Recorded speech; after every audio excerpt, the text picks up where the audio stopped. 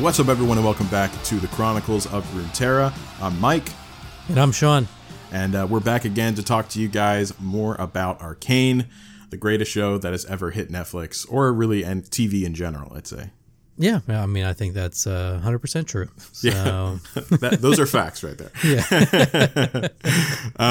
But yeah, so anyways, for all of you guys, if you're already tuning in for 3, I'm sure you've watched the other ones, but just very quickly, we are going to be going through all of the TV shows and movies soon to come from Riot that they have already confirmed that are in production right now. So, make sure that you subscribe to the podcast if you want to hear whenever we go off onto that stuff. We're also going to be adding in some content in between those time periods, which should be a lot of fun.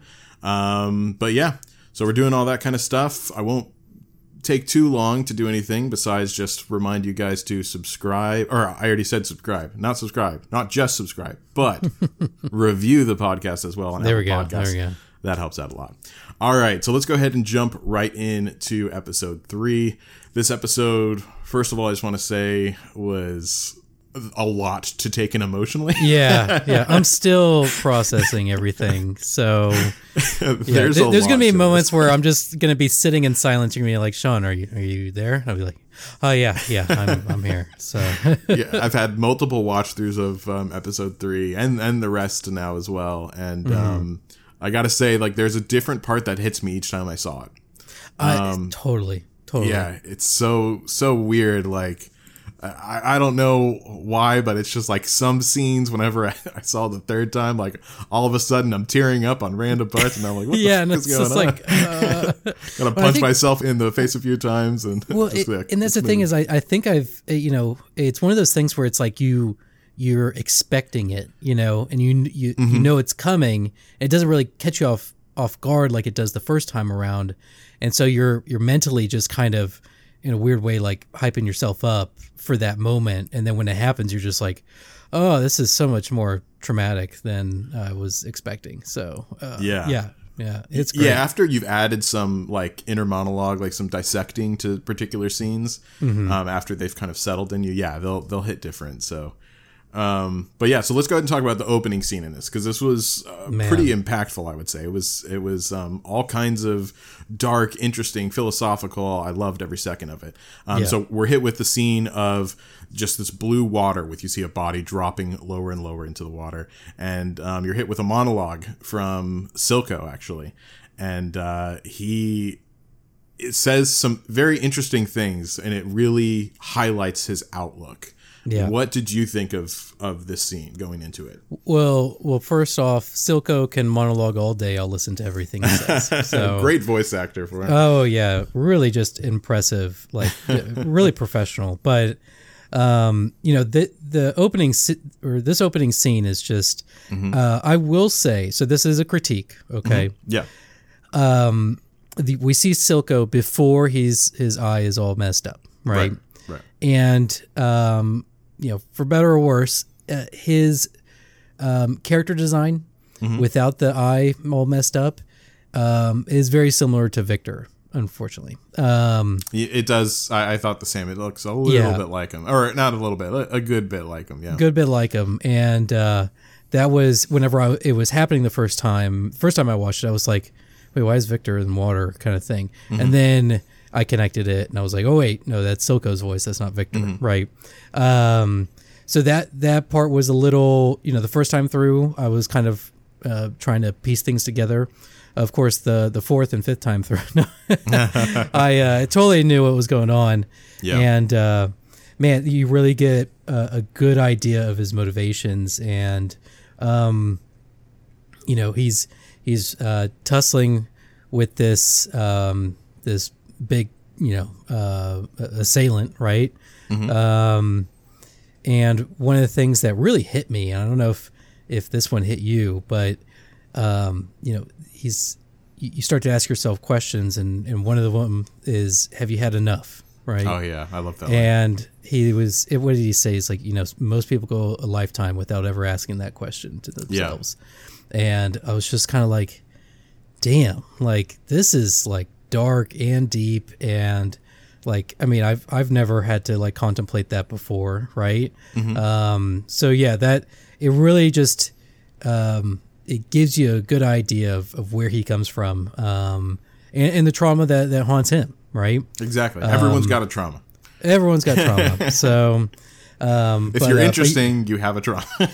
But yeah, but it was cool how it flashed between the different scenes, right? So, the opening part of it was very, what's the word, like ethereal, right? Just kind of, he's floating in water. It's very peaceful. Yeah, and angelic almost. Yeah, angelic. Yeah, and then it cuts to this assailant basically trying to drown him, right? Mm-hmm.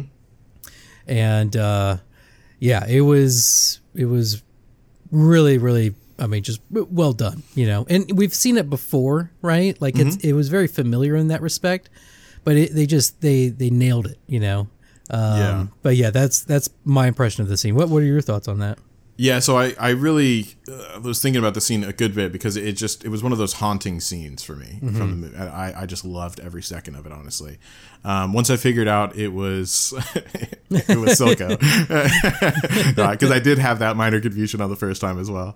But yeah, like it's the way it hits because it's so applicable from the micro, the situation that he is specifically facing right now, to the macro, the struggle of, in my opinion, this is what I took away from it, the struggle of Zahn and Piltover, you know, Zahnites versus Piltover. And I love that there's this parallel there that scales basically.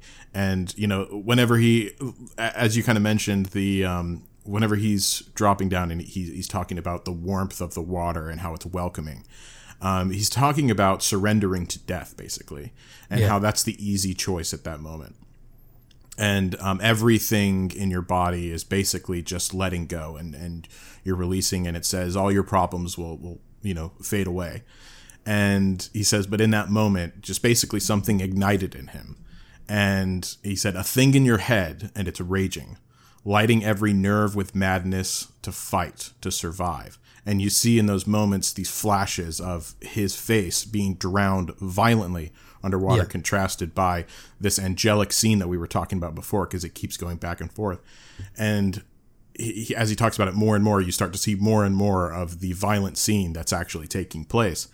And he says, you know, he's like, in every second that you're fighting against it, he keeps hearing this way, have you had enough?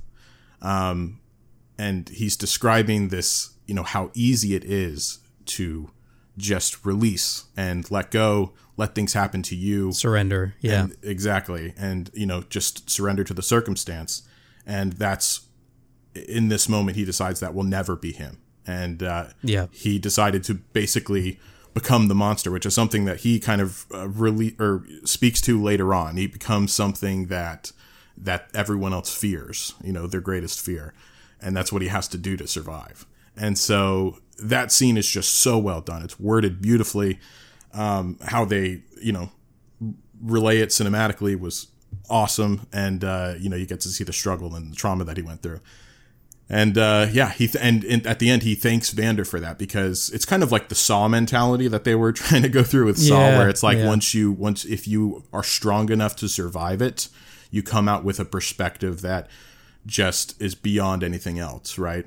Mm-hmm. And so that's what at the end, he actually thanks Vander for it in a strange sense. So yeah, that opening scene just really set the tone for just what level of craziness we're into for this episode. So, you know, after that scene, let's go ahead and move forward. We get to Vi waiting for the enforcers to come, assumably the enforcers to come. That's where we left off in the last episode. So once that happens, you know, she looks up whenever the door is opening. Everything points to the fact that she, you know, is going to be taken by these enforcers because she's turning herself in. But who do we see? We see Vander and Benzo instead. Mm-hmm. Do you want to take it from there and kind of set, you know, what happened and your thoughts on it? Yeah. So, you know, Vander connected the dots, right, from the previous episode, rushed to Benzo's shop because, you know, that's the place that the enforcers and him meet, right? So it makes sense that he would go back to Benzo's. And once he gets there, you know, he tells Vi he's proud of her, right? Right. And he tells her to protect the family and pushes her into the back room and locks it, you know. And, basement, I think. Yeah. Yeah, the basement. And Yeah, and he at that moment, Vander's decided to turn himself in as Right. the pound of flesh, right, Right. that they need. And whenever the enforcers show up, right, of course, Marcus is eager to arrest the person behind Fucking the door. Marcus, man. And Vander steps in between them, and immediately in that moment, you kind of realize, like, yeah, and Marcus realizes too. He's just like, oh, wait a minute, like, this is a big guy, like, Yeah. and he does not cross him at all. And he's like, he's like, what are you doing, kind of thing. And what does Vander say? He says, you'd let. What did he say? Man, now it's gonna drive me nuts. But he says something like, "You'd let a doomed man like have his last smoke," kind of thing, wouldn't you? Yeah, like, yeah. You wouldn't deprive a doomed man for his last smoke, I think it was. Yeah. And of course he lights his pipe and he just looks like a badass, right? But of course. But Grayson, smoking's terrible for you, by the way, guys, but it does make you look cool for some weird really reason. Cool, But and then Grayson, calls him out, and she's like, "It all falls apart without you. Like, we can't do this." Like, she's resistant to the idea as well. Yeah. And he's insistent. He's like, "This is the only way." So, I mean, it's a pretty powerful moment, and you really start to see, like, I mean, you see the politics in the previous episodes, but now you're really starting to see, like, the politics play out. Right. Like here are the consequences of, that inner struggle between the two, for all intents and purposes, two different cities at this point. Right. Right. Whether they want to admit it or not, they are two separate cities. Right. Yeah. So yeah, it's great. I mean, what are your thoughts on it? I mean, for me, like, same overall gist as you. I did like to see there was so much. It just showed you how much Vander cared about Vi, because he's willing to make the ultimate sacrifice, basically. Yeah. And I did love the fact that he said that he was proud of her, because, I mean, although you felt it this entire time, he says it. Yeah. And that was really impactful, not only to me but to her as well. And whenever he locks her away, you can see how she reacts to this whole situation. She is furious, and she does not want to leave him. She does not want him to do this. And whenever I love, like, the whole Marcus, being his typical self in this right now, and being like, "Fuck you," I'm the man. But no, Vander just. It's like, you can't fuck with Vander, dude. When you look like him, you don't fuck with him. But then, of course, the adult in the situation, Grayson, she comes in and she's like, "Look, like, this all falls apart without you," just as you said. And one thing I liked about the scene as well is that Benzo's with him, and they did the work before showing how much of a confidant Benzo is to Vander. And I think that that's displayed here even more, because he's like, "Don't worry, Benzo's going to be taking my place. He might not have my charisma, ha ha ha, but he'll be able to get things done." So basically, he's saying, I'm passing along the torch to him to take care of things in the meantime. I know I'm going away for a long time, but this can still work. Please let it work. Please accept this the way it is. And so.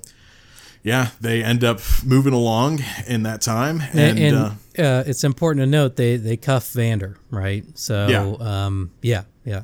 So he's vulnerable. He's defenseless at this point, and not super defenseless, but he can still fuck people up. I mean, he's bound right now. So he's debuffed. But anyway, so they walk outside, and they CC'd him, So. Exactly. They hard CC'd sorry. him. Hard CC. I'm sorry. But anyway, so they walk out, and who shows up but Silco, of course, and Deckard, and Deckard kills Grayson. And that's when shit just got real. Yeah. And you see Silco, right, off in the distance, and I already said Silco was there, but he kind of comes in, right afterwards because Deckard killed Grayson. He reveals himself from the shadows, like, haha, I'm Silco. And then after that, Benzo steps up. They obviously have a relationship because they know each other from, the war before, you can tell. And they don't like each other. You can also tell that. And basically, Silco sicks Deckard on him. And Deckard is now in his mutant crazy form. And he's super fast and super strong. So he does that very easily. And, Benzo's a big guy, so. Yeah, but Benzo dies in that moment. Yeah. So Benzo is done. And that's obviously a big hit to not only Vi, but also especially Vander.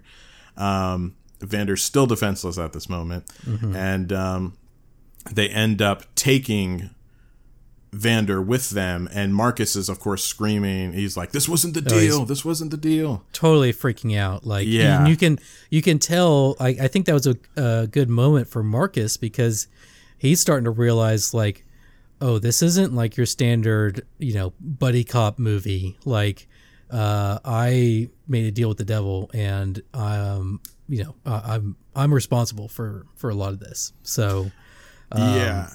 And I think it really puts it in perspective, too, whenever he very casually threw some money at him and the gold coin fell onto the floor where blood of Grayson was. It kind of just sent home, like, blood money to the max. And, like, here's your fucking fee, you fool. And that's definitely something that is going to, like, live with Marcus forever, I'm sure. Yeah. So that was a really impactful moment for Marcus. But the big thing is also Vi, although no one else knows that she's there, Vi can see it from the window in the basement. And she's seeing it play out. Although I don't think she can see, like, everything totally. I think that she can just kind of tell the gist of what's happening. Yeah.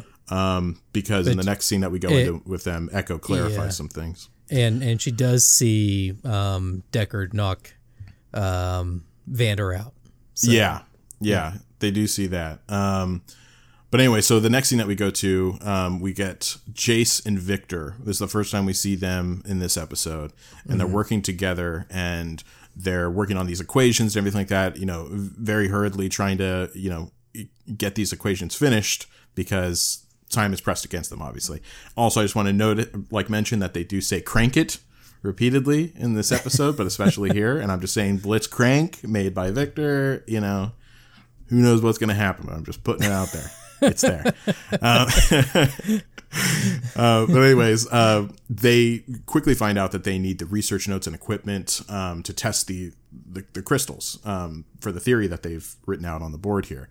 And I think it's important to note here that Jace seems quickly defeated in this moment. But Victor is actually the person that is kind of willing to go the distance and basically says, I have access to Heimer's stuff, and that's where all of it's kept. And Jace is even like, but what about the council? And they'll take you out for this. And Victor's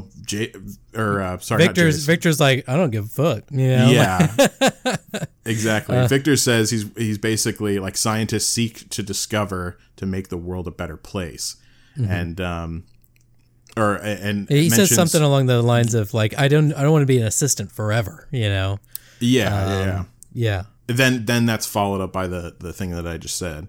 And then he also mentions in the speech somewhere, he mentions like your hex tech. He says to Jace, your hex tech. And then I thought a big moment was whenever Jace said, no, our hex tech dream. Yeah, that was cool. Yeah. That was cool. So what did you think about this scene? Oh, I mean, I loved it. I mean, it's right after that powerful scene that took place in the previous episode. So they're still in that, the apartment that got blown to bits, right? Yeah. And it's a moment where Jace realizes like Victor truly believes in him, right? So it's really cool to go from that to immediately like, he's like, okay, I'm back in the swing of things, right? And Victor is the guy that's going to help him get to that point. And that's the thing too, is I really love their dynamic, because a lot of times, it's like you've got that one smart guy and then like a guy that's more of an assistant. And it's like, no, Victor's like integral to Jace, getting his idea to come into fruition. Right. Yeah. And so I love how they play off each other. Right.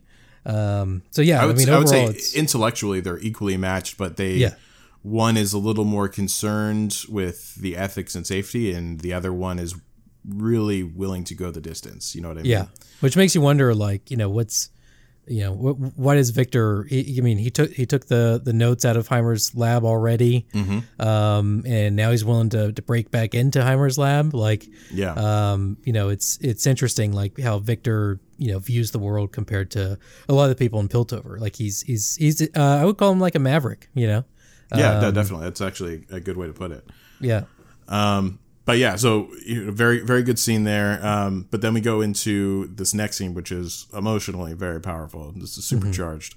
Echo and Vi, they embrace after what happened. Echo, man. Yeah, Echo saw the whole thing, and he's crying in Vi's arms. And he said, you can just see like the way, like he's not even looking at Vi, he's like looking at the ground, and you can tell he's just devastated because his adopted father like just died in front of him. Like, holy shit. So yeah, exactly. Yeah. And he said that, Vi asked if he saw what happened to Vander, and he said that Silco took him. And yeah, that whole scene that's playing out where both of them are crying, it shows that there's this, I don't know if anything will come of it later on, but there's definitely like a deep bond between them, especially after this event just occurred. Well, and it's interesting because Echo isn't necessarily a part of the immediate team, right? He's like an adjacent member. Yeah, he's like the kid across the street, right? And they still hang out with each other all day. They just don't live in the same house. You know what I mean? Right. So yeah, definitely. In a way, Benzo's Vi's uncle, right? And same thing, Vander's like Echo's uncle for all intents and purposes. So it's really, it's an intense scene. That was one that second or the third time through, I was definitely getting more teary eyed because I was just like, okay, like this is a lot. So yeah. Yeah. All right. Well, then after that, this is where some things get pretty interesting, because this is where like the real juiciness of the episode comes in. But basically, it shows them a shot in the lab. The shimmer's being mass produced, and you see basically they're gearing up for war is what it looks like. You see like swords and stuff being smelt, and you hear a conversation with Vander and Silco, and basically he's asking him, he's telling him like, take me, don't start a war with the city. If you're mad at me, you can kill me. That's fine. And he says, go ahead. Yeah, I was going to say, Silco says, you'll die for the cause, but you won't fight for one, Yeah, and that was when I was like, damn, like Silco just, he's reading him like a book right now. And I don't know if you took down some of the little the dialogue that took place, but I stand firm, like that whole scene between them two right now, like the dialogue is just really, really well written. So, and I've watched it a couple times now, and I'm just like, man, like, okay, you can tell these guys were brothers, and they just had a falling out. But yeah, it's really good. But yeah, sorry, I interrupted you. Go ahead. No, you're fine. I did have that written down. I was going to get there, but I'm glad that you did it, because there's more stuff to say here too. One of the things that he also mentioned was he wants to scare them to keep them out of Piltover. He wants respect and opportunity, because that's what Vander was saying. You'll never beat them. It's impossible. Like, I don't need to beat them. I just need to scare them. And he thinks that if he does that, he can manage to get respect, and with respect will come opportunity from Piltover. So you can tell, like, that's his plan. He wants to basically be put in a position like Vander, but more threatening. And because right now Piltover has no relationship with Silco specifically. Yeah. So yeah, it's interesting to see, like, basically he wants a total dynamic shift. And it also, at the same time, you see the reveal that Vander stabbed his eye out, and the chemicals from the river was the thing that destroyed the nerves in his eye and fucked up his eye. Yeah. So that's just a good thing to note there. You could probably already guess that, but, you know, they just wanted to spell it out for everyone. But he also made a note to say that, like, you know, he hated Vander for what he did, but he at least respected him afterwards until he made a deal with Piltover. And specifically, he says, you had my respect until you played lapdog. And I was like, oh, okay. Yeah, the lapdog comment is very. What's with all these dog comments? You know, it's crazy. I don't know what it is. But yeah, so there's a lot of interesting dialogue that happened in that scene. One thing I do want to say too is this is the first time that the word Zon is actually said in the show. That's true. Up until this point, it's been the lanes. You know, the what would they call it? The Undercity. Undercity, yeah. So yeah, this is the first time you really hear the nation of Zon, and I think for me, like it was almost like you know, like a I don't know, like religious when he said it. I was just like, because I was totally on board too. I'm like, yeah, they deserve their own nation, like of Zon. Right. It sounds awesome. Zon, bro. So yeah, no, but yeah, hearing that on screen, in, you know, this entire time, it hasn't actually been Zon this entire time, right? It's just a you know, the poor part of Piltover. So having that title on it is I don't know, for me it really was delivered really, really well. Yeah, and another thing that he said, there was just so many good comments by Silco in this dialogue, but he said at one point he realized in that moment, whenever it showed the flashback where Vander was choking him, that he said he realized in that moment that you don't have to be bigger than the other enemy. You just have to become what they fear. Yeah. And so that's what he's trying to do here, basically. He's trying to be the boogeyman that Piltover is worried that they might be. And so, yeah, I really liked that. It's just, he's such a magnanimous character, you know what I mean? Yeah, yeah. And then, you know, they I joined his revolution, bro. Yeah, me too. No.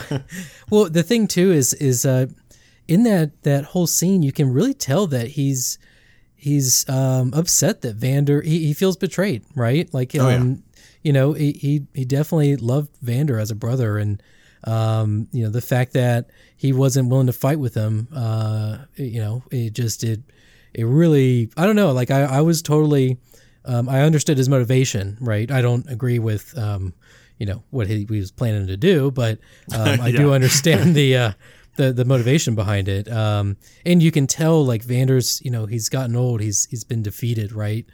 Because he's like, I'm just not that man anymore. And then Silco says another, man, just great line, but he says, I'll show you what you really are, you know? Yeah. And I was like, damn, like, okay, this guy is just filled with the best dialogue, man. Yeah, so. No, it really is. And once again, it's another nod to what I'm pretty sure is, you know, we'll talk about this a little bit later on at the end, but another nod to the character that he might be that we know. So. Well, a character that we know of in the game, right? We don't know if he's actually right, not in the show, but in character. The game. Yeah. But so, anyways, after that, we go ahead and move into the Victor and Jace part of the world again. Mel catches them breaking into the lab, or into the research room, rather. And Jace insists that Victor is his new partner, for one thing, because he mentions, like, what are you? I know you two. And she says, you know, you're the... I forgot what exact dialogue of it, but something along the lines of, you're Heimer's assistant and you're the one with, the research into the crystals. And she was like, actually, Victor's my new partner. He's not just a lab assistant. Yeah. And so that was a very powerful moment. Once again, showing that this is not the Jace that we know from the lore at all. Yeah, no. Which I'm okay with. And we talked about that in the previous episode. But I like he's very, he's got agency, he's dynamic, and he's fiercely loyal, right? So far, yes. So far, yeah. I mean, we know what he's like in the lore, so we don't know if that's going to continue. But so far, like with the retconning that they've done, I really like him. So he's a way more complex character than in previous iterations. But one thing I did want to point out, which I thought was kind of funny, was whenever Mel catches them, Victor, he's like, "This isn't my bedroom." Like, oh yeah, that's right. So I thought that was pretty funny. I know that was Twitter blew up, and they were like, "We're shipping Jason Victor." I was like, oh, we'll see what actually happens, But yeah, if Riot chooses to do that, good for them. So, but yeah, it was a nice little nod there. But yeah, and it shows too during that scene, like Mel is she's kind of a maverick as well, right? And she ends up deciding to buy them one more time, right? Because there's like a guy that's walking down the hallway, security guy, right? And she agrees to buy them more time. She gives them a day, right? And to prove their theory. And she goes and, of course, flirts with the security guy and has him walk her out, kind of thing. And but yeah, it just shows like, okay, Mel is willing to get her hands a little dirty as well. So, but yeah, I love Mel in this. Yeah, I mean, there was a moment where they asked her, they were like, what would you think? Because Heimer wouldn't, agree with any of this. And she said, I think that any worthwhile venture involves risk. And so that kind of tells you how different her perspective is from Heimer. Because Heimer's literally the exact opposite. Yeah, he's totally risk averse. Exactly. Completely. Almost overly risk averse. Yeah. And it's interesting because, like, and I don't know how this plays out, but, like, it's almost like because he is so old and and I guess Yordles last so long, he doesn't have to, time isn't a concern for him as much as it is for everyone else. And that's what I think the big thing that they're poking at here is that, he is so casual with time and everyone else is not. And with him being as an important member as he is, especially on the council, it's you can tell there's just a lot of disagreement amongst them. Yeah. So yeah, it just really once again highlighted the kind of person Mel is, even more so now, and how it more aligns with Victor and Jace, especially Victor, in my opinion. But yeah, so then after that, we go ahead and move on to the scene where Vi goes to the orphan house, basically, down in the last drop, and she tells the crew what happened. Obviously, she's incredibly distraught still. And she's gearing up, getting ready to go. And the guys are like, no, like we're coming with you. And she's like, no, you can't. And then they're like, no, he's our father too, which is obviously an important moment there and really shows the relationship that they have as well that we haven't really been digging into as much. But Vi won't let, in this moment, as they come up with her and they say that line, Powder gets up, assuming that she's going, right? But Vi won't let Powder go, and she insists. Powder insists that she's going, and she's getting very upset. And Vi says to her, "I can't lose you. You're all that I have left." And then she also gives Powder a flare because during this time they're expecting enforcers to come down, right? Yeah. And she says, if you have to, run and light this flare, and I'll come find you. Yeah, so. She says, wherever you are, light this, and I'll find you, or the exact words. So you were very right on the nose there. Nice. It's almost like I watched it multiple times. Or Whoa. But yeah, so that was a very important scene, and it shows how much that she cares about Powder, but also shows how much Powder cares about Vander and her as well, and also the guys that always make fun of her, but they're still a family. That's the point. Yeah. And she wants to come and she wants to be helpful, and that obviously is going to cause a problem later on in the series. You can tell. But anyway, so right after that, unless you have anything more to dissect there, because it quickly goes into the next part. So yeah. Well, and I just want to say too, like these scenes are happening like super fast, and it's one of those like I in a way I liked multiple watch throughs of it because you're able to like take it all in, and that first time watching it almost happens so fast that it's hard to follow. So if there's a critique that I have, it's so dense and rich that it's hard to take it all in on the first go. So but yeah, these scenes are maybe a minute to 2 minutes at most, and then they're hopping to another one, and a lot of flipping. Big back and forths. So yeah. And so, they do it so well that like even on like you don't clean. really notice. It's very clean. Yeah, because like you don't really notice how rushed it is, especially on the first watch through, because you're so in it. So like whenever I went through it, I didn't notice. I was just like on the edge of my seat, like yeah. But but yeah, like on the next walkthrough, I'm like, oh damn, this is going fast. But so it's very interesting to see that play out. But once again, like having the limited amount of time that they did, because they had a budget, and more time means more budget.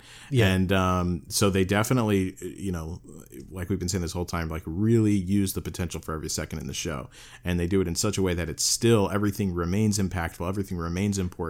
And it's all the better because of it, honestly. Mm-hmm. So anyways, we go to the next scene, and once again we flip back over to Victor and Jace. They start to experiment. This is a fairly short scene, by the way, but Victor and Jace, they start the experiment. Once again, Jace is fairly unsure whenever it starts up, because it looks like there might be some trouble ahead, because it seems very unstable. What did he say? He's like, is this going to work? And Victor's like, I don't know. Well, Victor actually says, he's actually very sure. He says, trust me. Yeah, go ahead. Well, did you see his face that he made? Like whenever he said it? I guess not, but he seemed very sure to me. He said, yeah, like, trust me or whatever. And then you see his face, and he kind of makes a little, like, I hope it does.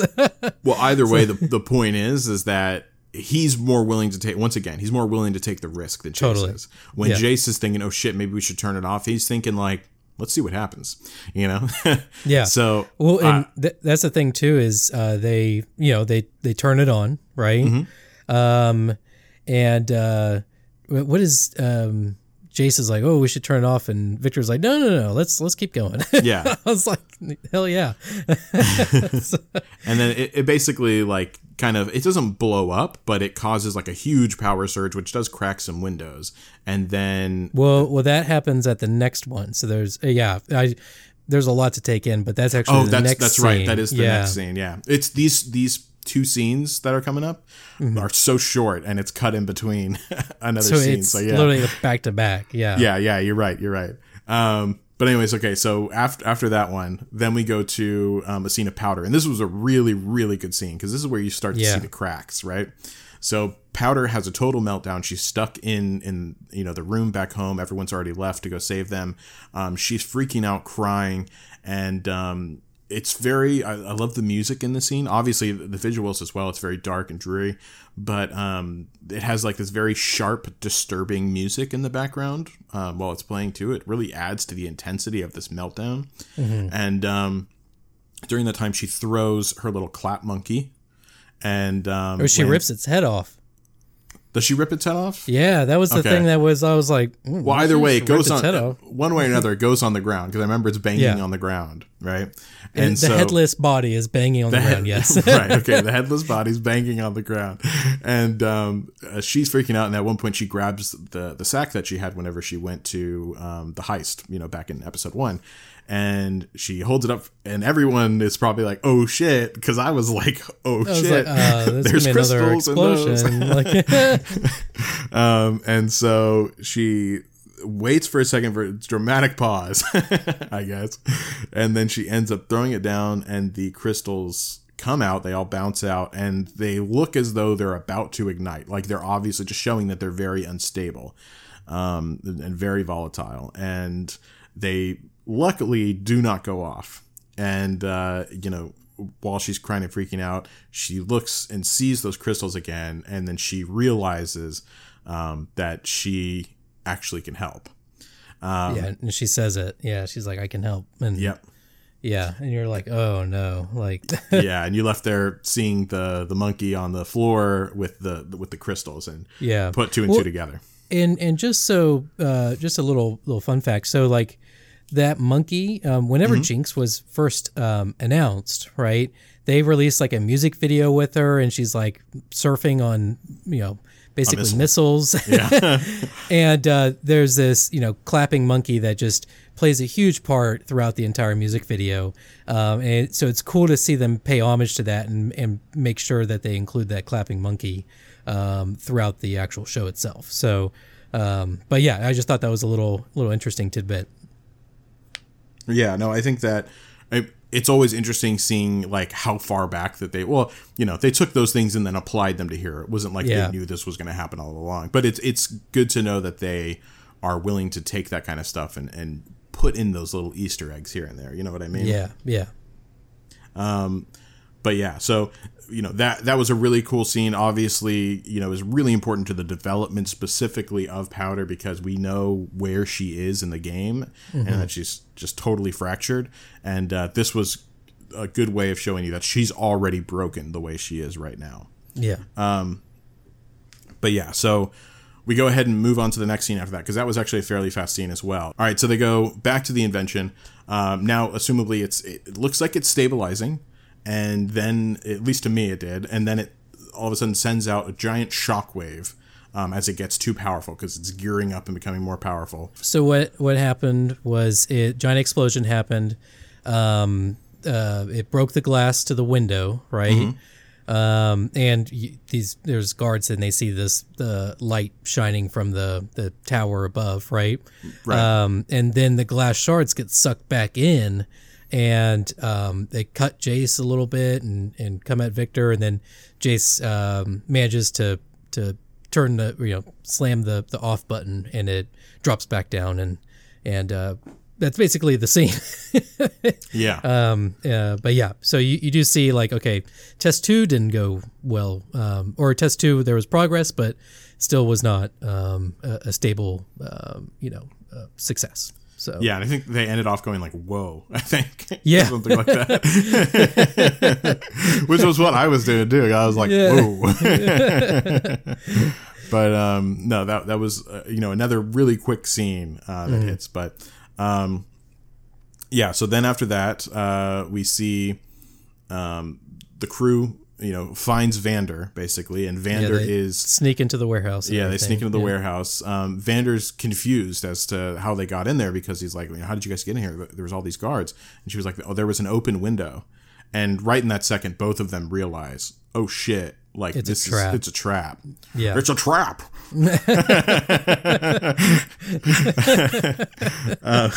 How did I know you're going to do that? How did I know? Did you honestly know I was going to do that? Yeah, well, because I was thinking the same thing. Okay, so I think everyone thinks the same thing when there's a trap. Like, I guess I'm not unique at all. Yeah, all right, cool. But yeah, so go ahead. Did you want to add something before I continued? Well, yeah, it's clearly a trap, right? Right. Vi and Vander both, have the epiphany at the same time, kind of thing. Whenever she says, "Oh, there was an open window and no one was there," kind of thing.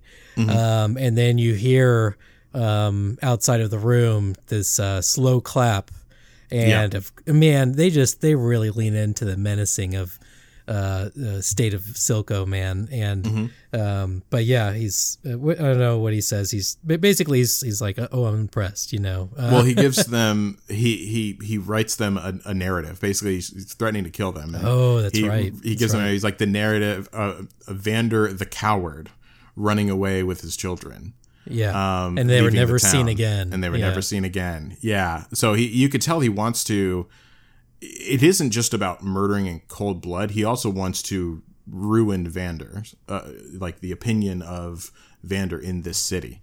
And he wants to do that because not only for personal reasons, but also it'll help ignite the flame of war, because they'll be like, that was a coward. Obviously, he ran because he was scared, and that's what he was trying to make us do the whole time. Like, we're not like him. We need to fight. So that's a big picture for him, and you could tell, obviously, that wasn't going to fly in Vander's eyes. But yeah, I loved that whole scene there, and I like that they both realized that it was too easy, because it shows that, she fell for it, but as soon as she thought of it, just as Vander did, she was like, fuck. Like, so I liked the fact that, she might have been naive in the moment, but she did realize it herself right afterwards when she put it in words. But yeah, at the same time, we have a quick glimpse of Jinx climbing up the building right after that, just to get into what she thinks is the correct position to try to help.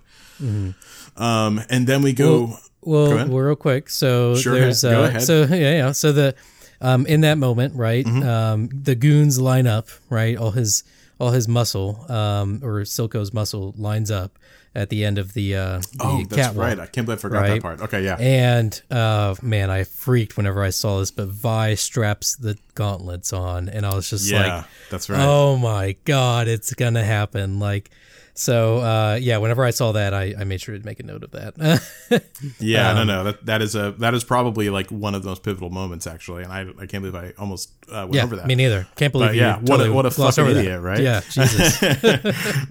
But yeah, no, that is a super important scene, because that's basically the precursor to who she becomes, and her fighting style and everything like that, and I loved it.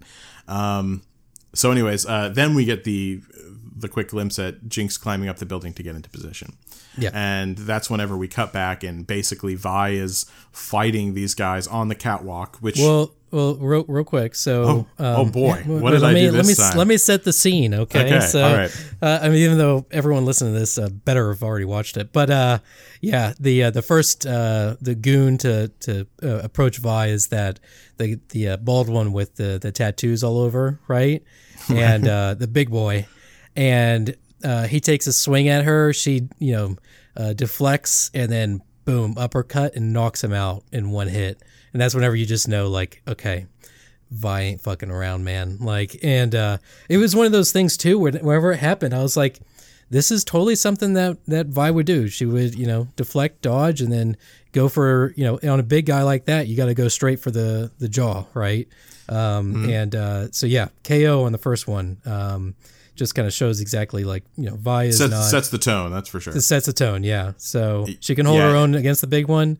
She's going to be able to take on a lot of these other goons, and she does. So yeah, and that whole fight sequence, amazing choreography, by the way. Like, oh yeah, for sure. Just in the way they did it with the animation, like, it's one of those where it's like, okay, like, this is someone who plays that fighting game all the time. So but yeah, that was one thing I couldn't get over with each rewatch, was just the fight choreography taking place on the catwalk. Yeah, and one of the things that I really liked about this scene is because, as you said, like, she knocks him out, one hit KO, right? And, in a normal circumstance where they wouldn't have put in that, that work earlier, like, this would be the moment where I would be like, oh God, like, yeah, she can just do this, right? Yeah. But, they put in the work before to make me actually believe it. And they did it in a very smart way, where it wasn't just the fight that she was in earlier with the younger kids, right? Because they aren't hardened criminals like these guys seem to be. But they also showed that scoreboard scene where, like, basically, like, she fucking just knocked up these points on the board, like unbelievable scores on these, punching machine. So, like, she's put in the work, and it showed that she's been doing it for a long, long time. Yeah. So I really liked that they showed their work on it. And as we see in the scene, like, we have more people coming in behind her, where she's just beating the crap out of all of them. And one thing to note too is Vi kind of has a reputation, and I noticed this in the first episode when Echo and Clagger are talking, and Echo's like, did did you get in a fight with an enforcer? And Clagger's like, no, just a bunch of bums. And he's like, did Vi kick their ass? And he's like, yeah, I wouldn't be here if she didn't. And I was like, yeah, although no, I don't believe that for a second, because Clagger's a mean machine too. Yeah, well, Clagger's very humble, so yeah. But yeah, and then it shows Echo, and he's like, yeah, she's been showing me some stuff, and he does these like karate chop stuff. That's hilarious. Oh, that's right. I remember that. But yeah, so Vi's got the reputation. So it's like you said, like it comes full circle. They laid down the groundwork of, Vi. It makes perfect sense that she's a fighter. And so whenever duty calls, she can she bowed up, So and the just what I was gonna say before, like the catwalk scene, like once again, it's another good way of, I hate scenes where it's just like obviously there's no way that this person could win, like even if they're good at something, it's just like, if you got 6 people coming at you, you're screwed, right? Yeah. But in this case, they did it in a very smart way where she's on a catwalk, so only one person can really come at a time. Yeah. So she's just beating down the line as they come, which I really, really love, because it's just a smart way to do things. And you use it, and it's a smart way to use the environment to tell the story as well, right? To guide it. Right. So yeah, no, it's like you said, like 5 guys can't jump her at once, because literally you can only fit maybe 1 or 2 people side by side on the catwalk.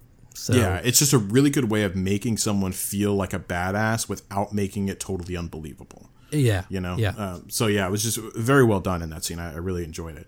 Vi's a badass is what we're getting at. Okay, so. Vi is an absolute badass. Yeah. But another thing in this scene is so while she's doing that, right? We have Milo trying to pick the locks on Vander to try to release him from the chair. And Clagger is also starting to beat down the wall, because he's like, I'm going to get you out of here. Yeah. And he literally says that. And Clagger starts to beat down the wall. And I got to tell you, dude, for some reason, I love it when Clagger takes charge. I know, man. Like, I love Clagger, man. He's such really a good character. So, and Milo, it was actually a very tender moment there, because Milo is shaking. They know they're counting on him to get Vander out of those locks, and he drops his lockpick tool, and Vander, he goes, Milo, like, you can do this, okay? Yeah. Like, take your time, and it was just, I don't know, it's like one of those moments where you're like, very fatherly, yeah. And I'm just like, man, I love Vander, and it made me really appreciate Milo in that moment too, like, because he'd always kind of it's the first time I cared about Milo. Yeah, well, not gonna lie, but he would always kind of be the guy that was kind of talking mad game all the time and stuff, and talking shit about Jinx too. Yeah, talking shit about Jinx, and he was very vulnerable in that moment, and it was cool to see Vander stop everything and just go, hey, take your time. I know you can do this, kind of thing. So, man, Vander, he can be my dad. That'd be cool. So, but I know, I completely agree. It just really, once again, showed in a very intelligent way, they didn't have to spend a lot of time on building that relationship specifically, right? They were building it around all of them this whole time, this kind of father figure amongst them all. But it just chooses these really smart moments to show that he has a connection with every single one of them in a certain way. Yeah. And I love that. So, yeah, great scene right there. And after that, this is I thought pretty cool, because it once again shows just how badass Vi is. But so Vi's beating the shit out of them. And what is her name? Silka, I believe it was. Oh, I actually wrote it down. It's a pretty difficult name to kind of remember. Savika, that's right. Savika. Okay. Which, like, I mean, she's it's funny how, like, she was kind of like a throwaway character early on, and then she kind of becomes Silco's like right hand man. So I was just kind of like, okay, like.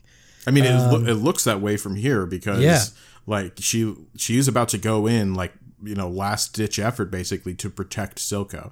At this point, I feel like a regular goon might have just been like, well, she just killed not killed, but took out like 6 of us. So I'm going to leave. like there's not enough of a payment for this. Yeah. But no, she was about to go in, but he also in return cared about her as well, because he was like, no, hold on, you stay. And he then took out a thing of shimmer. and showed it to Deckard, who was kind of running ragged right beside him. You can tell that shit wore off already. And the interesting thing, go ahead. Oh no, I think we're about you're to going say the same thing. Yeah, go ahead. Go ahead. No, you said it. Okay. So, well, that was the thing, is in that moment you realize, like, oh, Shimmer is an addictive substance. Exactly. Yeah. Like he is definitely tweaking really hard. So whenever he sees that shimmer, his eyes get big, and he's just it's like it's Christmas Day for this kid. Oh yeah, and he like kind of shakes while he downs it, versus the first time he just he downs it no problem, right? Yeah. This time he's shaking, and he like as he hulks out. He crushes the vial in his hand, and it's a glass vial, Yeah. So you're like, okay, he's definitely not, he's definitely fallen victim, to the addiction of this substance. Yeah. Mm-hmm. Yeah, no, it was super important there to know that, because they definitely went out of their way to show you that this is not just like a power up, right? This is something that's fucking slowly like degrading your body. Yeah, exactly. So yeah, I really loved that. And, the way he said it too, I unfortunately don't have the exact word. Oh, ready to let the monster out is what he said. Yes. Yep. Oh man, I fucking love Silka. I wish I could just talk in everyday life like he does. It would be such an interesting life, dude. Just mundane things at the grocery store. I'm telling Time you, to dude. let the monster out. Yeah. Like, ooh, okay. I was just gonna pick up some chicken, but all right. Like, But anyways, all right. So let's keep going. Otherwise, we'll be here for 2 hours. Yeah. But all right. So after this, obviously he's big strong form now. The monster is out, and Vi tries to go in on him. Like, she's like, all right, I'm gonna do this. You could tell she's already worried, because she's like, this is a big guy. And she tries to. They have this really cool slow motion scene where she jumps off the rails and is coming down on him, and he's just kind of standing there. not even looking at her. Exactly. Like, yeah, he's not even looking at her. And so I'm like, oh shit, what's going to happen here? Because who would be that confident? But he is very confident, apparently, because it speeds up very quick. It goes into real time, and he catches her midair by the throat and is holding her up. Ugh. Like, beautiful visual, horrific scene though. Oh, and then Vander immediately freaks out. He's like, let her go, it's me that you want, and you really just like, everyone was freaking out. Like, because keep in mind, everyone, he's still locked away at this point. Milo's still working on releasing him. So he is just going crazy being caged away right now. Yeah. Watching this all unfold. So, and basically, Deckard throws Vi back, and Jinx sees Vi being thrown. I don't know exactly what her field of vision is, but she definitely sees that, because right after that happens, it shows her going, like, being shocked for a second, and then she starts rummaging through her bag very quickly to, get the monkey bomb that she's going to be throwing. But anyways, after the throw, Vi actually scoots back, closes the door. Barricades it. Barricades it, and then Vander says, "Good job." Yeah. And that was once again. He says, "You did good. You did good." That's right. Oh, I'm sorry. Say it right. Golly. I didn't say it as cool as him. Yeah. You're right. Just say it like Daddy Vander says it. Okay. God damn it. So, anyways, so that happened. Then we go back because we have been in the world of Jinx and Vi for a pretty long time now. So we flip back over to Jason Victor, and the first thing that we do is we see Heimer and Enforcers trying desperately to get into this locked door, because as you mentioned earlier, they saw the light and looked like a little bit of an eruption from that window. So they know something's going on, and it doesn't take much to realize what they are trying to do. Right. Yeah. So Heimer is especially trying to get in there as fast as possible. And then I really loved the scene. I'll let you go ahead and talk about this scene, and I'll fill in anything that I feel like you missed. So they're trying to break open the door, right? Heimer and the local academy police, right? and it's going crazy in the lab with Victor. You can see the lights like through the closed door. They're both wearing goggles at this point. They're like, okay, we need to protect our eyes. And they're like they're scrambling, right? And then Jace has a moment where he closes his eyes and he remembers back to whenever that mage saved him, right? Right. And he cranks the little gear. He cranks it. He cranks it, you know. He cranks the gear in the way that he remembers that the mage did, right?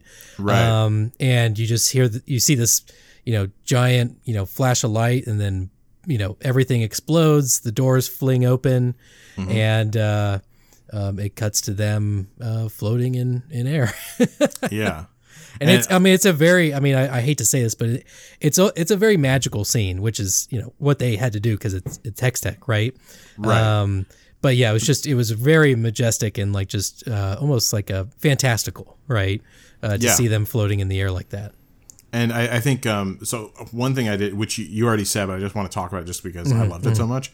The way that they showed the constant back and forth between what the mage did and the calibrations that Jace was making was fucking beautiful, dude. I loved every second of that scene. You could just tell he was literally almost trying to recreate the movements almost of what he was doing. Because it's specifically, I remember when he put the staff up and he did the circle, and then you see it cuts over to Jace and he cranks it up a bit, and I'm like, oh fuck, this is awesome. So I loved every second of that part. And but yeah, whenever it does do that little like eruption thing, not a violent like blow up eruption, but like a poof eruption. Yeah, like a what? Say it again. Yeah, like wind eruption, poof everywhere. They're floating, as you said, and I think a very important thing to note here that you absolutely forgot and that you should be ashamed for. But while they're looking at the center of this, right, the ball of light that's in the center, basically the crystal, you see there's kind of a really close emittance right there, and you see a gear pass through it and exit on the other side.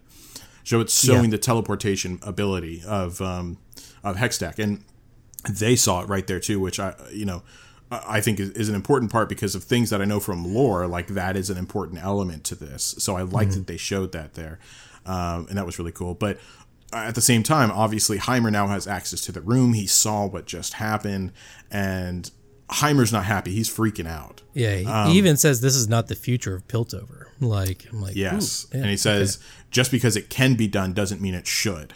Yeah, and as you said, he said that line. It's not the future of Piltover, and Mel's right there, of course. Yep. Right. I love she's perfect timing. Counters his point like right after that, saying perhaps it's time for the era of magic, and then Jace says the era of Hextech. Yeah. And it just Mel's there. Like we don't know what's going to happen with Mel yet, but I'm just like Mel. She's definitely quickly becoming one of my favorite characters in the show. So, she was a pretty sly badass from the beginning, but just the fact that she's instrumental in ushering in this new era, because it sounds like she's got the money bags to make it happen, She definitely has strings that she can pull. She seems like the very manipulative one. I mean, she was literally there to undermine Heimer in that moment, that exact moment. Perfect time. Yeah. She's like, oh man, she is a big part of this for sure. Yeah. So, and she knows politics better than anyone as far as I'm concerned. So far. Yeah. Oh, she knows how to play the game. That is absolutely for sure. Yeah. You can tell Heimer is the... he knows about politics, but for the most part, he's the goody-goody. I don't want to say goody-goody. Well, no, it's the safety, like he's always, we have to take time to make sure it's safe and stuff like that. I just mean like he's not willing to get hands dirty. You know what I mean? Like he doesn't like that. He's very clean. Risk averse is the word. Yes, right? Totally risk averse. To an absolute fault, I would say in some areas. But yeah. So it's really interesting to see that part play out because it was really pivotal in literally the history of Piltover. So that was a great scene. But then we flip back over to Jinx and Vi, of course. We see Jinx put out the trap. She assembles the monkey bomb. The monkey bomb, yeah. She throws it out, and of course it does its thing because we've seen her do this before, and it ended up not working. Right, there was a little bit of build up tension, and then didn't work. And we had the same moment where that happens, and I believe Deckard looks at it too as he's trying to punch his way through the door. Well, and I love that look that Deckard gives. Like that was actually like it was a really cool. Like he's kind of like, what the fuck is that? Like I mean, I would be too. Yeah, but like he's like you can tell like he knows like what he's like. What is that? And it's definitely not good. Like he definitely had that kind of like that realization in the middle of it, and of course his eyes get big and it explodes hardcore. Like, I mean, this was, I think I saw her put like 3 of them in there this time. Well, hold on. Let me stop you this time real quick. Oh, okay. So first of all, he does like, he looks at it and it's clapping. You see the clap slowing down, right? And then it stops. And so you think, oh shit, it's not going to work. Jinx thinks that as well. And right after that, actually, Vander, they opened up the Clagger, was working on the wall. Yep. Clagger opened up the wall. It's open now. Vander was released from the cuffs. Yep. The door is still in place. Yep. Mm-hmm. And they're all basically in there. Looks like they're ready to go. Like they're free basically because the door's still there. Yes, he's trying to punch through the door, but he hasn't made it through yet. So they at least have an edge there. But that is where, right after that, that's whenever the final clap, boom, hits and explosion, right? So do you want to run through like the explosion scene here and what happens? Yeah, so like the what is it? The first explosion, it doesn't it?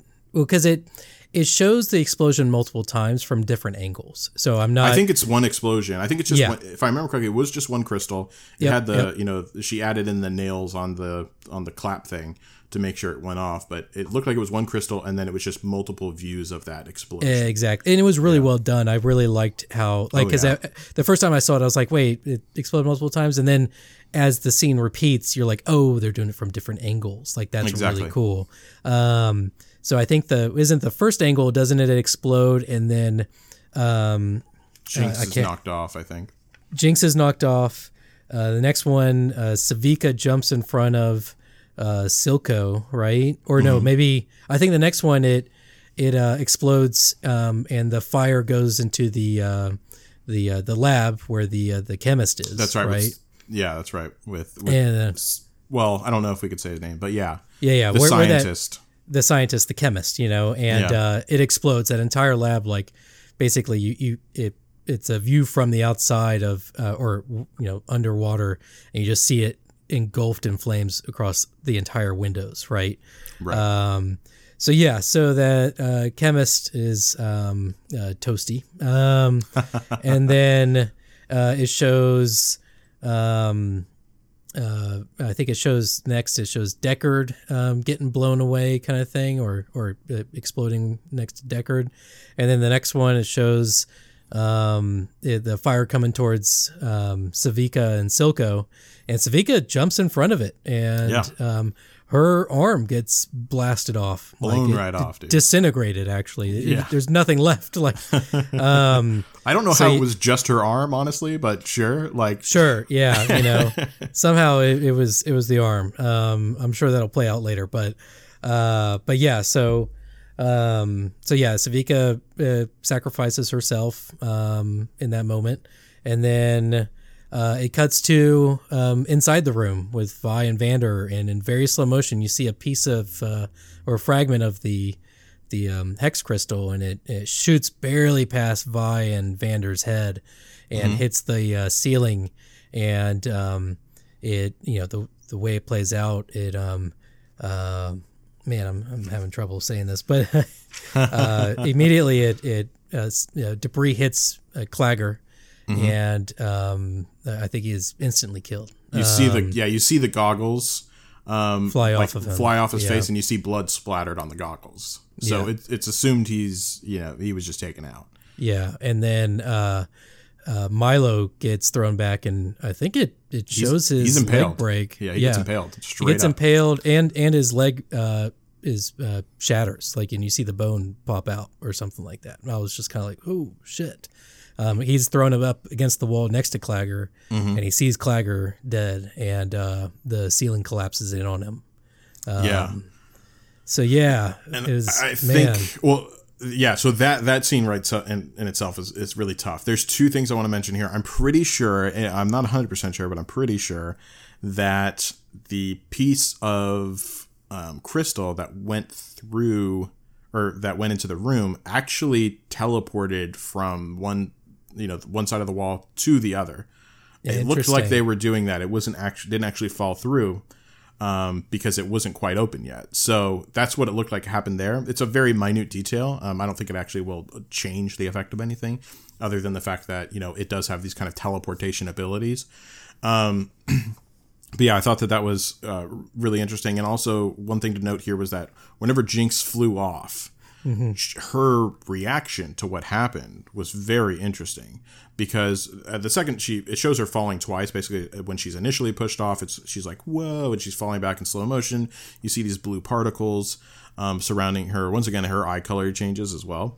And then whenever it shoots back after, all that other stuff happens, she is actually like excited. I mean, she smiles in a very eerie way. Like, yeah, exactly. It's not like a smile from, end to end kind of thing, but it's just a very unsettling. She looks like entranced by it. Like, yes.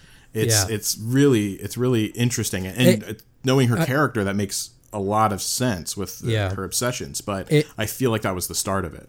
And I think for me, like, that was the moment that she transitioned from Powder to Jinx. Like, that was the first bomb that worked. I think it was for her. Click. And and of course, this entire time she's been trying to make these bombs work, right? So I think that was the moment where she there's something that happens later on, but I think that was the moment where she made that shift. So. Yeah, I think an obsession at the very least was born that day with Explosion. Yeah. You know what I mean? Because she loved that explosion. I'll tell you what. Oh yeah, she's clearly like a pyromaniac in that scene. So that happens, and then after that horrific scene, we have Vander waking up, and he real quick, one thing to point out, sure, is, and this is really quick, it actually cuts to Marcus, and he's at the pier, further away from this happening, and he sees the explosion off in the distance. Oh, that's true. Yeah, that is important. Yeah, actually, which will play out a little bit later, but yeah, so he does see the explosion. Yeah, so that is a very good point. And then after that, we go to the part where Vander wakes up, and he looks around, he sees everyone. Obviously, it's, the after an explosion scene where everything's kind of like hazy, and he sees that everyone's just under rubble around him, like his kids essentially are under rubble around him, and he is not happy with the situation, that's for sure. Yeah. And so Silco... So he sees his kids, right? Right. And in that moment, he assumes they're all dead, and then he hears Vi crying, and I don't know if he assumes that they're all dead. I would say that he assumes that they're all like pretty fucked up at the least, and maybe dead. Yeah. So, but then he hears Vi, and that's kind of what gives him the motivation to get up from out of the rubble. So yeah. And then we see Deckard wakes up as well. We see Silco is alive still somehow, because that motherfucker won't die. Yeah. And Silco says, Silco's really screwed up too, but Deckard's still in his monster form, and he says, to kill them. And this is when Vander goes badass mode. I fucking loved this scene. I mean, the music swells. Yeah. He breaks these this pipe, like so he can make like brass knuckles with them and stuff. Yeah. And he is not playing around anymore. And he walks out from the smoke, and you can tell he bows up against Deckard, and the first throw that Deckard or the first punch that Deckard throws his way, he catches it, wraps his arm around, and just starts wailing with his other fist. into Deckard's sternum, and you can tell like he is holding his own against this hulked out Deckard. And then what is it? Deckard slams his shoulder, breaks his shoulder, right? And then grabs his head, and there's this like weird screech sound that Deckard makes whenever he grabs Vander's head, and it does a giant headbutt into Vander, and basically this fight sways back to him at that point. Yeah. But that was a super intense moment. I can't tell you how much I loved Vander just being like fuck this shit and walking up to him. So yeah, that was fantastic. But after that, yeah, as you said, he kind of gets hit with the headbutt, and then Silco he gets real quick. Sure. It cuts to Vi, right? And Vi sees Claggor and Milo under rubble, and she looks around and she sees that monkey head, right? That's right. And she's kind of in disbelief. But then it cuts back to Vander, and Vander got tossed on the other side of the catwalk, right? And he's about to go back to fight Deckard, and he pumps himself up, and then suddenly Silco's there, and he stabs him in the back. Yeah, you could tell all that momentum that was just built up for him to swing back was man, just like, boom, cut. And they're not pulling punches on the audience at all, man. Like they're just like, oh yeah, you think he's getting all pumped up to fight again, and then boom, Silco stabs him in the back, which is such a Silco thing to do. But yeah. And then, he turns around and he actually starts to choke, like you have that another pump up moment again from Vander. Like, this guy won't go down.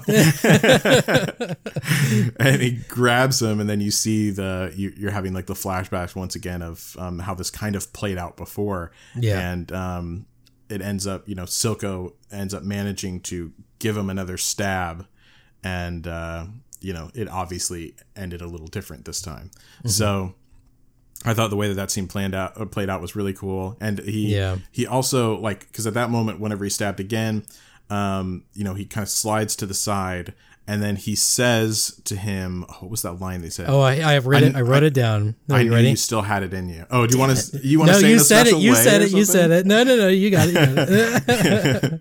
Yeah, he whispers to him, I knew you still had it in you. Because he kind of became, he fought again in that moment, and he kind of became like that monstrous side of him again. Was really, really cool. And I loved it. Once again, pokes to other things that happen. But yeah, so really great scene there. So after that, he falls down into this big pile of the shimmer, of the purple shimmer that was down below that they were gearing up to, disperse through the city, it looked like. And yeah, do you want to take it back from there?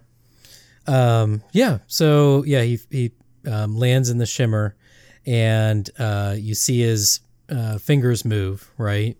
And there's a little shimmer vial next to him, and like immediately when that was happening, I was like, oh, no, he's gonna do it. Like, and right as that happens, Silco tells Deckard, get the girl.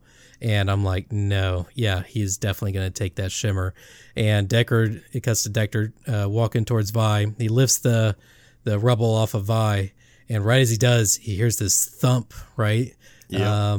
And he tries to look behind him quickly, and he's just yanked out of that room. Mm-hmm. And you just see this giant monster push him up against the top of the door frame.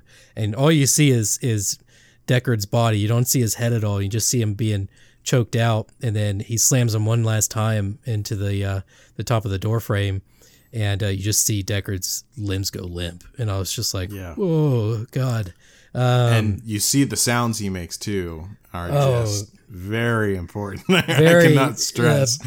Bestial, exactly. Primal, horrific sounds. So Vander, almost instantaneously kills Deckard, and he walks in, and Vi sees him, and she's completely horrified, right? Yeah. Vander is a monster. Vander, is totally, in shock, right? Because he knows like, oh, Vi sees him this way and he doesn't want her to see him this way, obviously. And he kind of stumbles out of the room and yells at Silco. And in that moment, the fire is about to build up and you can tell it's going to explode. And he decides to go and run towards Vi instead of Silco. And they leap out of the building, and he clearly, makes it to where he softens the fall, right? Right. Yeah, he allows her to survive. And sacrifices himself for Vi. But yeah. So, his last words, yeah, I mean, whenever he, obviously he seems dead at that point. Yeah. And Vi, he looks up at Vi. Vi is kind of on top of him. She's checking, to see if he's okay. And Vander says, "Take care of Powder." Yeah. And then he seemingly dies. And Vi, obviously incredibly distraught. She screams. She's crying. She literally just can't believe what happened.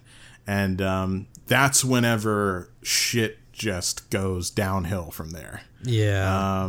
So yeah, this is the scene where basically right after that, Powder comes, out from the side of the building, and Vi is obviously still in the same state that she was just a minute ago, and she is happy. Like Powder is like overjoyed, and she kind of looks at, or I think she already said at this point, she was like, I did it. It worked. Right. Yeah. Mm-hmm. Yeah. Yep. And then Vi, all of it puts two and two together. And she's like, oh my God. Like, cause she thinks back to the monkey head that she saw earlier. Yeah. She's like, you did this? And she was like, yeah, you did this. And then I think she says right after, like, why did you do this? Even more pointed at her. And then she looks confused in that moment because she sees what's around her now. Powder, by the way. I'm saying Powder looks confused because she sees kind of what's around her now. Well, she sees Vander, and then she looks to the side and sees Clagger's glasses, right? Right. With blood on them. So yeah, and she said, all of a sudden very unsure about what's going on, and she said, I did it to save you. And she starts screaming as she's looking, this is when I think she sees the goggles, because she saw Vander before. She sees the goggles, and then I think she starts screaming, I only wanted to help. Like, you told me this, or like, you shouldn't have left me, blah, blah, blah. Yeah. And then she says, Vi says, I told you to stay away. And then, like, you are a jinx, and starts like... Well, even before she says, you are a jinx, like, she punches Powder in the face. And Powder falls down, and Vi grabs her face, right, with one hand, and she's like, "You are a jinx." Milo was right, and I was just. Oh, that was after the punch. Okay, that was after the punch. Yeah, and Powder is just. I mean, she's a child, right? Yeah. So she's. They're both children. Let me point out. Like, people are mad online about the whole like Vi doing that to Jinx scenario. Oh, Vi is like something like, I don't know, 15 years old or something like that. She's not equipped to handle this. No, and to be honest, an adult is not equipped to handle this, guys. Exactly. Like, I'm sorry, like, don't act like you would do better, okay? Right. So, but yeah, and their entire family just died, and of course, Vi is not going to respond in a rational way, Yeah, in that moment, Powder is she's totally hysterical. And she says, this is when she says, Violet, please, like, looks up to her. Yeah. And as she's still holding her face afterwards, and it says, Violet, please. And that's whenever, like, Vi just can't stand looking at her anymore. You could tell. Looks at her fists, too, her bloody fist. Mm-hmm. Or knuckles, rather. Yeah. And thinking back to a conversation that she had with Vander, and she leaves. She has to leave. Yeah, she just walks can't stand away. to be there. Yeah. Mm-hmm. And she goes around the corner. That's important. She goes around the corner of the building close by. You can still see whenever she's leaned up against the building, over her shoulder, you can still see Jinx in the distance. And then that's whenever Silco comes in with a knife. And your immediate reaction, let me ask you, did you think that he was going to kill her, or what was your thought? Yeah. Or try to kill her, I should say. I think he was I think he was pissed off, his entire operation was destroyed in that moment. And he's like, this is an aspect of Vander I'm going to I'm gonna end it, so, and he pulls up the knife a little bit, and and so I Vi totally got sees him. Vi vibes. sees him in the distance too. Like she realizes, because she sees the figure of what she assumes to be Silco with a knife. You can't tell exactly, but the knife standing over Powder crying, who doesn't even really know yet that he's standing there. And that's whenever she tries to jump out and she's like, oh no, Powder. And then fucking Marcus, dude. Marcus, man. Fucking Marcus, man. Jeez. He saw what happened. I mean, it's like, I certainly understand what was going through his mind, but in that moment, from what you said earlier, like he did see the explosion, realized that shit was still going down. He went back over there because obviously he was racked with guilt of what happened, and took that blood money. Well, and that's the other thing is what did he do? What's that? Chloroformed her, right? Yeah. Chloroformed her. Immediately chloroformed her, and he's like, he'll kill you, and basically, pulls her back into the shadows. And I was like, what are you gonna do? Like, but yeah, you could definitely tell Marcus is trying to, I don't know, like right his wrong, really. Right, yeah. Do something right. But he's still a coward, right? So it's just it's just such a fucked up situation more than anything. Yeah. Like, but yeah. Go ahead. Sorry. Well, I was just going to say, so, moving on from that part, now Vi is out essentially from the scene because she was running, just took the step to run over to try to help. And then that's whenever Marcus grabbed her. But now that she's out, Marcus has her. It shoots back over to the scene with Silco. And this is when you see the other members of Silco's crew are actually still alive as well. They're worse for wear, that's for sure, from the explosion. But they're still there. And so you're like, well, Jinx is like, she's not going to be able to do anything. She's fucked, basically. Yeah. He's still holding the knife, but this is when he says, where's your sister, little girl? And it was kind of in a menacing way because you could tell that he was about to stab the fuck out of her, right?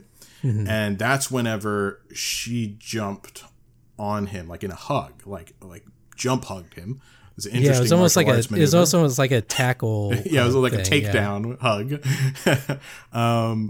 But anyway, so she does that, and then you hear the knife fall out of his hand at that point.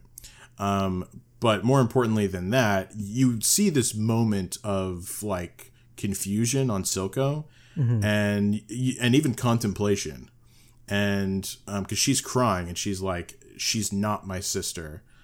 She left. She's not my sister anymore. And, right. Oh, sorry, I forgot the anymore. Yeah, come on, say it right. Jeez, man.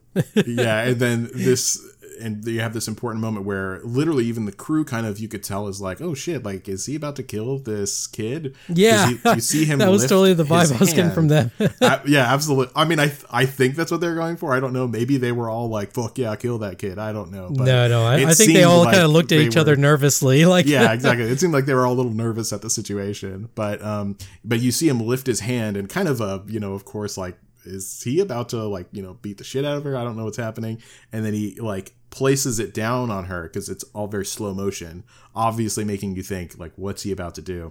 And he places it down on her back and actually starts comforting her. And that's whenever he kind of tells her, you see that he's like, you were betrayed by your sister. I was betrayed by my brother. And not to mention, of course, like, this person runs with the Vander crew. So what's a better way to stick the knife into Vander? Yeah. And he says, it's okay. We'll show them all. And that's whenever it cuts for episode fades 3. To black. Yeah. Oh yeah, that's right. Fades to black and turns into like a little ember thing. Yeah, it does that spin thing. It was, and the music was great. Like, it really was. Music for this whole series so far has been fantastic. I mean, that's one thing that, we have our tussles with Riot, right? But I'm telling you, that music department better be making bank because they are consistently crushing it all the time. Whether it's the video game or the cinematics or music videos that they come out with, it's just a consistent, like, great music that they're coming out with. So, and they nailed it here. So. Yeah, and I love that they're not afraid to use all different types of music in the same show. You know what I mean? Yeah. It's not super patternistic like a lot of other shows are. So I really like that they, that they do that. But yeah, it's a perfect bookend to the last episode. Or I'm sorry, for the first arc rather. Yeah. I will say that the one thing that I had a minor issue with, and I'm not like holding it against it because it was fantastic. But that would be just that I don't know if I would buy, even though I know, the situation of what happened with her. I know that she's a child. I know that she just went through a massive trauma and that she's just looking for comfort. But at the same time, she did kind of have, I don't know her total field of view, but it definitely could be assumed by anyone that those were the people that tried to just kill your sister. I don't think that any person in her position, even after going through that, would have jumped into the arms of the other, of like the person who just murdered everyone. Mm-hmm. I think that it would be more of like I would have liked it to end off on a situation where he comes up, they find her, and she's, distraught like she was, but instead of her jumping on him, they are just kind of like, they do comfort her, but it's not her making an action onto them, it's them making an action onto her, because then you can assume it's very easy for them to take her from that position and kind of, brainwash her to assumably have something to do with their crew, is what I'm guessing will happen. Mm-hmm. So that was my one thing. Do you like the way it played out? Would you have wanted that as well, or are you like, no, this is perfect? I mean, I was pretty indifferent on it. It wasn't something mm-hmm. that really like I even noticed whenever I was watching it until you brought mm-hmm. it up.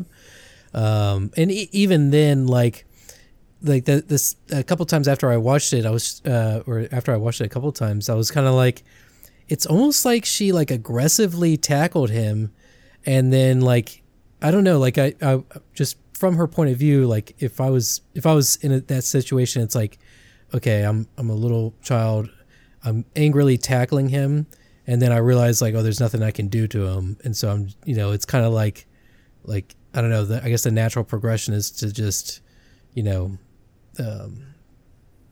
just, I don't know. I mean, it is a weird kind of situation, but it wasn't right. something that really, I even noticed the first time around. So yeah, I mean, I'm not passing like a lot of judgment on that one, because like, who knows what the fuck would happen in that scenario realistically. Yeah.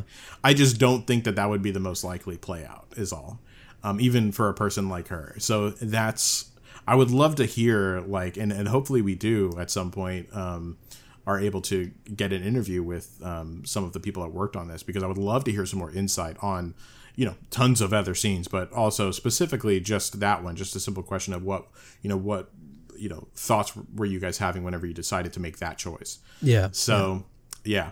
But anyways, that pretty much wraps up the first arc. Episode 3 is done.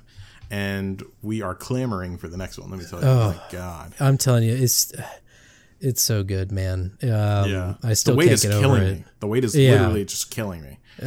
I'm basically Deckard waiting for another hit right now. That's my situation. Get him that shimmer. Yeah. Exactly. My mind is just slowly degrading until my next hit. So yeah. I will say I'm not sure when, because we have to go through the approval process for the podcast and everything like that. So I'm not sure when these episodes will land versus when you can hear them. Mm-hmm. But yeah, either way, super excited. Can't wait to go into the next 3. Yeah. I'm curious real mm-hmm. quick before we end this. Did we want to touch on the theory behind Vander, or do you think it's? I want to.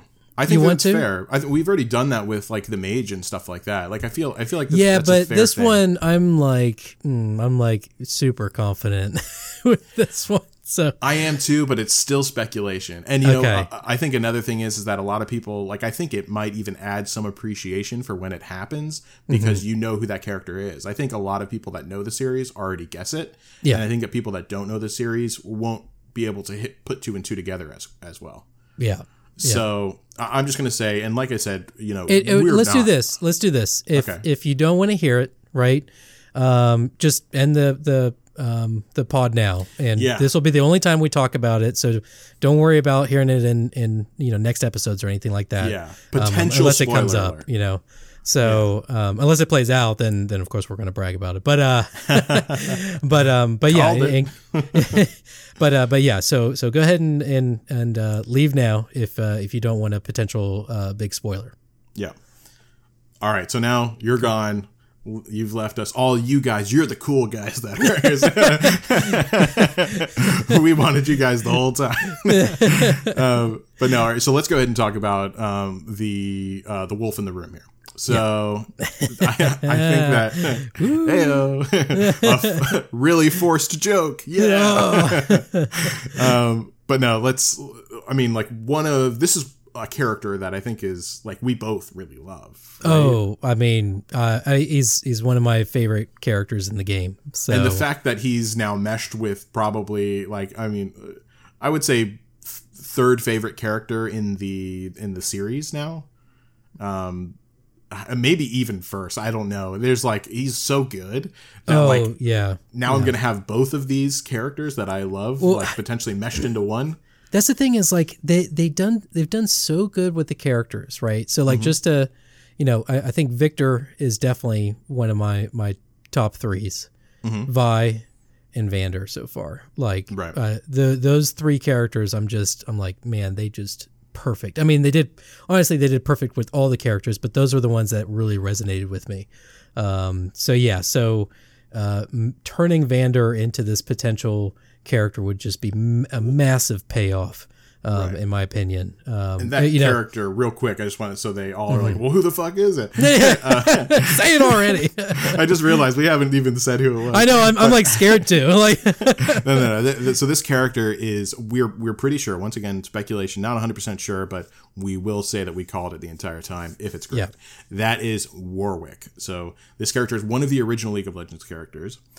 He's basically, he started off, he's been through a lot of, lore, retcons rather, over the years, which I'll explain to you actually in a little bit. We have some time. So, but yeah, so we're very sure, I'll let you go into the reasons why, Sean, but we're very sure that Vander becomes Warwick. So you go ahead and explain why. So we can also talk about Singed, by the way, too, if you want. Yeah, we could talk about Singed too. Yeah. So Warwick is a experiment of Singed in the original lore. He is probably, I think he's Singed, basically his kind of his version of his what is it, magnum opus, right? Yeah.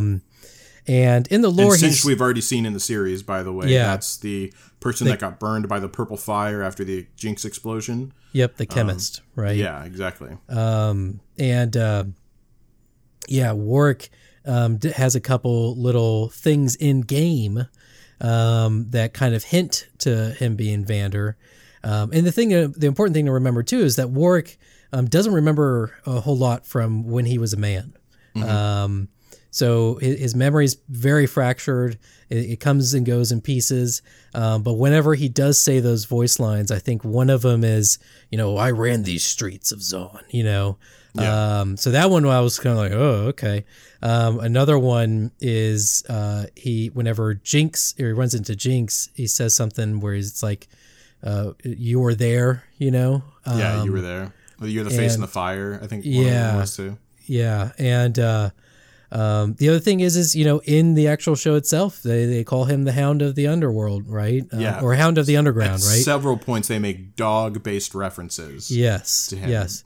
And I hate to say this, but he gives me those Wolverine vibes, right? Oh yeah. For sure. And there's something about that correlation that, and we see it in the final episode too, where he's just he's got that primal, kind of beast-like fury, yeah. And the sounds.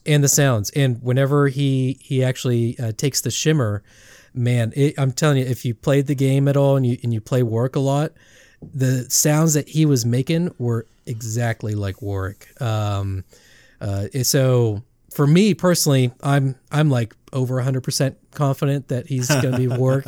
But it's not confirmed, and that Riot can take it in any direction. But I think you'd agree with me, Mike, that we're looking at the origin story of Warwick. The other thing that I want to point out is that Warwick's origin story in the lore is completely underdeveloped, right? They retconned lots it, of room.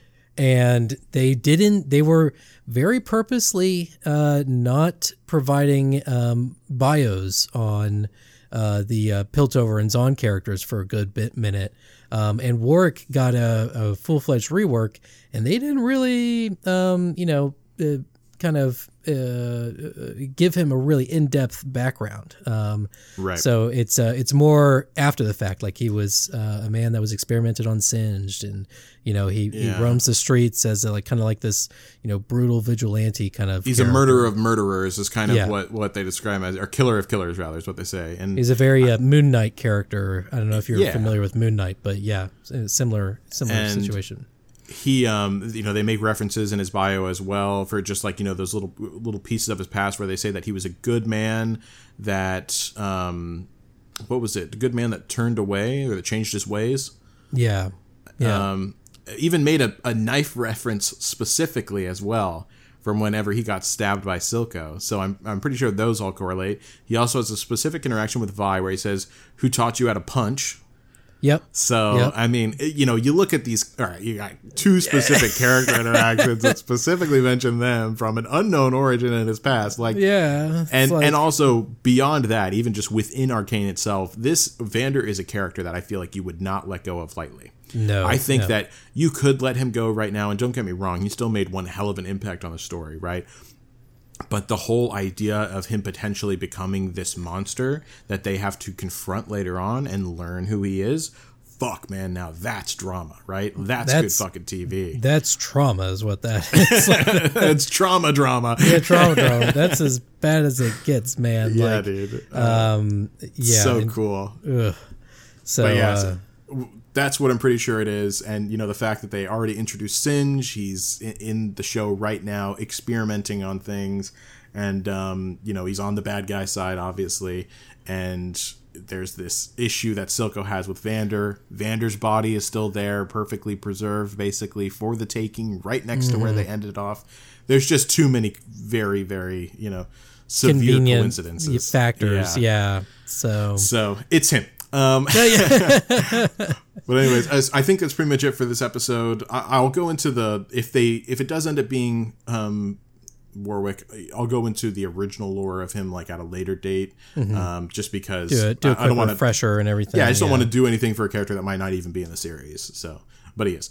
Anyway, so does that wrap up everything for you? Are you good? Yes, there? Yeah. I think we ended on a good note there. Yeah, so. 1 hour 42 minutes. You basically could have watched the whole series almost. Yes. But anyways, thank you guys so much for listening. Really, we really appreciate it.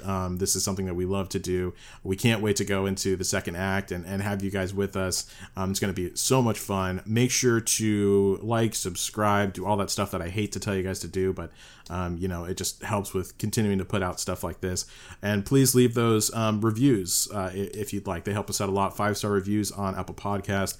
As we mentioned the other day in the show, I don't know when this is going to hit, as I mentioned before, so we might have to do some catch up. But, if you leave a review, if you guys want us to, read off that review in a character of your choice, your favorite character, your most hated character, whatever, we are very amateur, terrible impressionists whenever it comes to League of Legends characters. We've done them in a few of our other pods before. I will say there are some characters I can do pretty well, but there are some characters Sean thinks he can do very well. Yeah. I'm kind of like professional impersonator kind of thing.